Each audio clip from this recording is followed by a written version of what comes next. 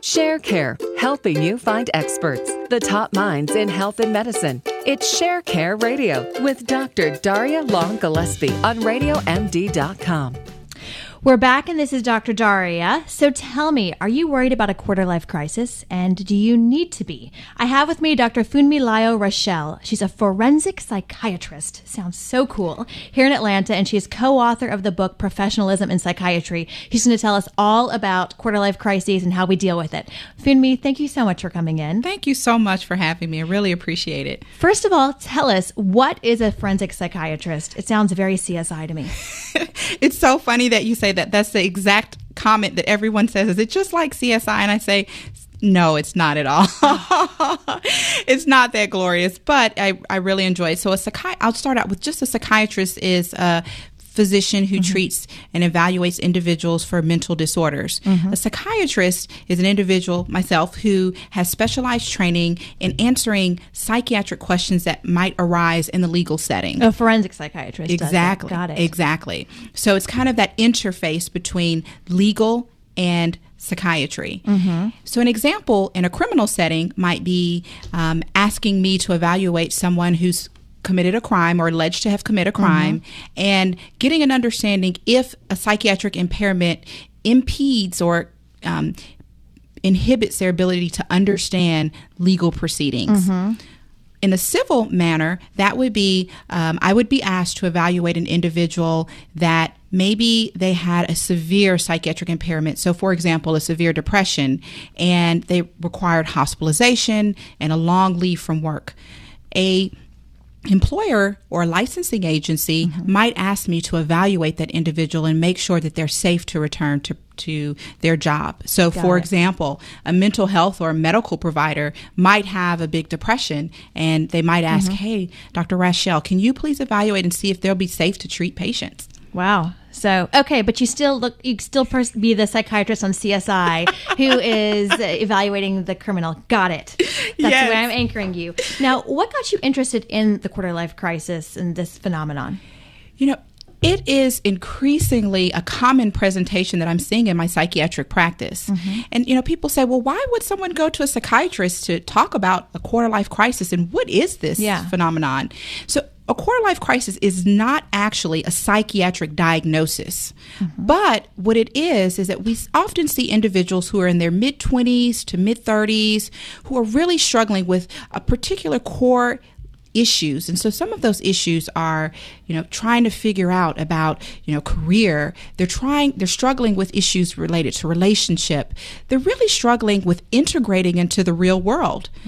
So many people spend, you know, their early 20s in college or in graduate school, and it isn't until when they leave this setting that they're really confronted with, wow, I have to pay a mortgage. Wow, I have to decide about family.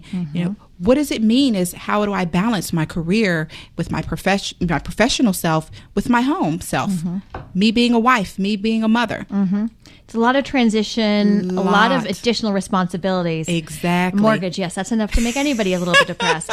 What is the difference between, you know, just a quarter-life crisis and, you know, just being depressed or anxiety, or are those all kind of components of it? So what I like to say is you can see it on a spectrum. So quarter-life crisis isn't just the one day you have a concern or you're upset about an issue that's occurred in your life.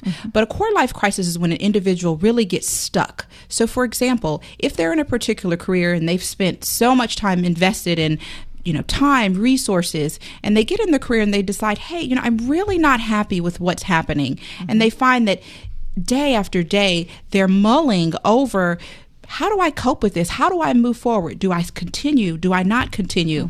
So they're finding reoccurring themes within this one particular issue. That's where you start to see the quarter-life crisis.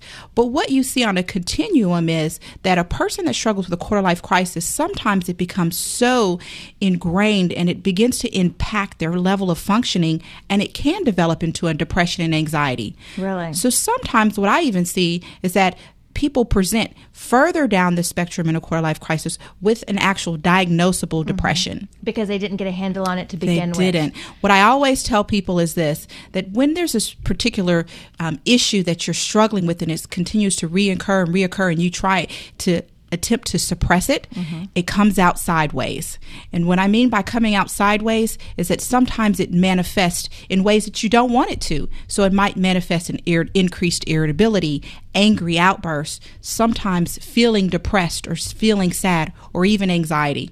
Wow. So it's really getting a handle on it early. And I really want to get into some actionable tips, but I want to back up a little and talk a little bit more about some of the different drivers. So you talked about in our 20s and 30s, deciding on a career, finding your purpose.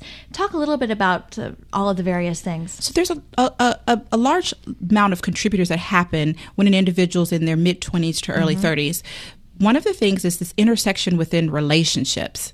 So early on in life, we spend time, especially with professionals who you often see this phenomenon occurring. They spend a lot of time developing their professional self. And then they're in their profession, and guess what? Now they look up and say, hey, I've got to determine, do I stay in a relationship? Do I foster a relationship? Do I get out of a relationship? And so this is where the intersection with relationships happens. And so some people are struggling with, should I get married? Should I not get married? Should I remain single? And if they're in a relationship, then becomes a decision, well, do we expand our family? Do we have children? Do we not have children? A lot of female professionals really struggle with that. And this leads me to, I see this quite commonly in my practice, is a very successful professional female woman who has a child, and then their whole world is turned upside down because their professional self doesn't seem to integrate just so right with their mommy self. So leaving their children at home and struggling with, guilt about that becomes a huge core issue, or really struggling with, do I keep the same intensity that I had in my career now that I have children? Well, why is this an issue now? It seems like the quarter life crisis is really when you're transitioning from, I'm young, the whole world is ahead of me, to, oh, wow, I've got to commit, I've got to make some decisions, and I have a lot more responsibilities. Did this occur in the 50s and 60s, or is it something about our generation? Now we're finding that people are having increased responsibilities quite early on in life. And you're seeing that people now are moving further and further away from their home units. So in the past, in the 50s and 60s, people tended to stay in their same area. So the city they grew up, their mother and their father were, right up the street. Now people are living cross country. They're living in isolation, which is another huge issue that I'm seeing with individuals who are having this transition. And that is, they're leaving where their usual support system is, and they're integrating into a whole new community, which for many individuals can create a lot of isolation, some loneliness, which people just didn't have in the past. Yeah. And it's a lot harder to make friends once you're out of school and out of that environment. Definitely. So go ahead. I want to add another thing that I'm beginning to notice increasing in our generation now is that what we're seeing is that people are beginning to have to care for their parents in their 20s and 30s. So this is an issue that didn't happen in the 50s and 60s because people are waiting till later to have children. So that means when their children are in their 20s and 30s, guess what? If they waited till their 40s or mid 40s, they're a lot older. So having to deal with being a caregiver, how do you balance that? Right. This is a whole new issue that's cropping up. That's a sandwich generation. It is. Taking care of your parents and your children at the same time. And it leads to quarter life crises. So let's talk actionable tips. What are some strategies to, before you actually have a quarter life crisis, to kind of strengthen your abilities so that you don't suffer from that? So one thing I tell people is this, that one of the things we commonly see when individuals have a quarter life crisis is a tendency to isolate, to pull back, to try to handle things alone. This is the time not to sit on your couch or not to sit at your desk and web surf. This is the time to leave. Leave your home, get involved in external interests. So begin to develop yourself outside of your work. I understand that you want to have a successful career. Sometimes some of my patients, I find they don't know how to relax. They don't know how to have fun. They don't have any other external interests. So when their career is topsy-turvy or they're going through this issue, they have no other healthy outlets. So developing that. The other part is exercising, getting out, exercising, creating healthy eating, dietary habits. All of these are very important and very critical in kind of helping that work-life balance, because a lot of times we find with professionals who are in the quarter life crisis, they're so off kilter with the work-life balance. So let's talk more about that. Why does exercise and nutrition matter? Why does it keep you from, tell our listeners why it matters. It's so important. One of the things we know about exercise and healthy eating is, one, when you're exercising, you release natural endorphins. So as a psychiatrist, sometimes we have to provide medications to supplement some of these neurotransmitter systems that are so suppressed and minimized. Well, that's a healthy way to get out there. I have some patients that say, I was started to feel really anxious. Doc, I got up, I left what I was doing, put on my running shoes and ran. And when I came back, I was in a totally different mental state. Yes. So there is internally different endorphins and catecholamines that are released as you're exercising. That's healthy. The other part is what you're eating. Well, people say, well, doctor, why do I have to worry about what I'm eating? Why are you talking to me about that? You're a psychiatrist. Stop talking to me about what I'm eating. What we know is when you're eating foods that are, high in sugar, we see, huge sugar rushes and surges. We see weight gain, which really can contribute to people really having low self-confidence, low self-image. So all of these things end up playing a role. We see people coping with eating or stress by stress eating. Yeah. Very common to see, especially in women with anxiety. But it causes a vicious cycle. Exactly. I know for exercise, I'd say running is my Prozac and my lithium and all of those things all in one. But it really does. It really can take you from feeling very miserable and frustrated to just clearing your thought and feeling I can move forward. So one other thing I want to add about just getting out of the house is sometimes when you're in a particular setting, so you're in a room, you're ruminating, you're thinking about it, your mind pairs that environment with these negative thoughts. And as you leave, you're confronted with new imagery, new air, new sights, things that you begin to move out of your mind and out into a different place. So this is why it's so important to leave the room, leave the doors. Interesting. Which is also why they say if you have trouble sleeping, get out of the bed. So you stop associating the bed with that. Exactly. All right. So that's fantastic. So to prevent, develop other interests, exercise, good nutrition. Other huge thing, I'm a psychiatrist, so I am a proponent of therapy. I think that one of the things that is really helpful is we all have blind spots. And when you enter the process of therapy, it allows you to have the perspective from someone else of helping you to see that blind spot. And for an individual who's beginning to struggle with a quarter life crisis, if they're presenting early on, it's preventative from developing into a depression or developing to an anxiety, to begin to process what is really happening here. What are these hard questions? How do I begin to develop answers or think outside of my view, only looking at the world through my lens, using someone else's lens to help me springboard ideas and help me to just work through all these feelings that I'm experiencing. So really, again, preventive. If you can get discussion and get these issues out early, it'll prevent you from going into a full-scale depression and worsening. And you're also learning some good skills that you can put into place in your life and family and work.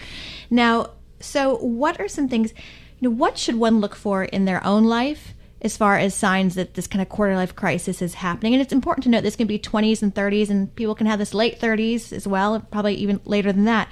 What are some symptoms to look for if you're that person? And then also, what should their loved ones look for?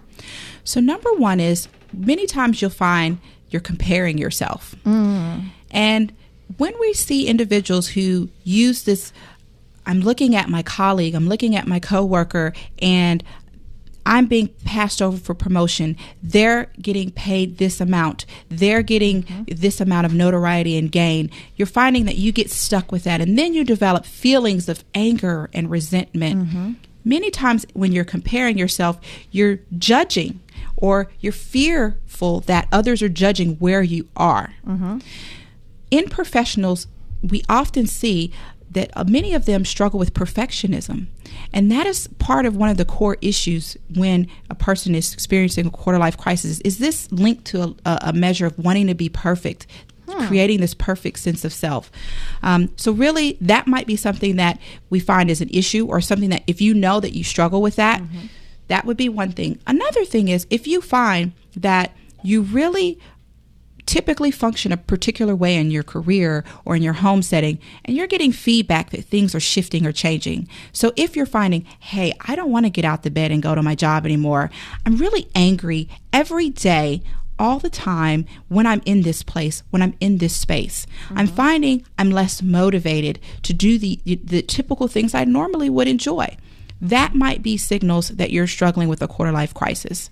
Now, many times what I see is that a professional will not exhibit any kind of dysfunction in the workplace first. Normally what they'll find is there's conflict or there's issues within their home setting because you have less filter at home. So that's the first place to go.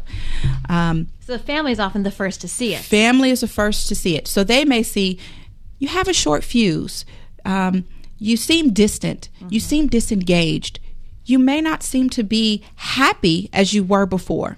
Those are some signs that maybe you're experiencing a quarter life crisis.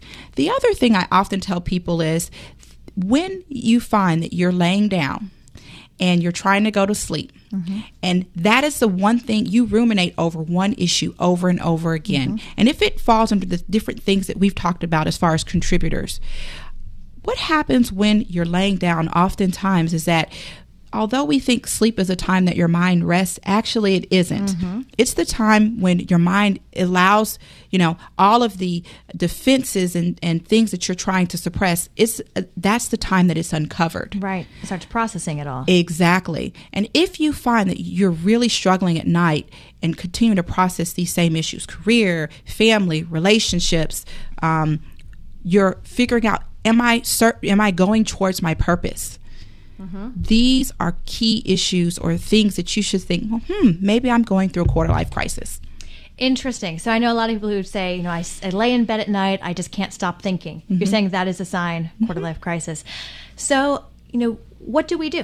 Say you're noticing you have these symptoms, do you go Google psychiatrist or, how do you find somebody to help? So part of it depends on at what point you are in your quarter life crisis. When would a person need a psychiatrist? Well, a person would need a psychiatrist, if they're finding there's significant impairment in their functioning. So if they're saying, you're getting bad feedback at work, home life you're finding is dismantling, you're not functioning up to par. The reason why you would see a psychiatrist is perhaps at that point there's concern that you might have a depression or an anxiety. We'll talk a little bit about that in a few minutes.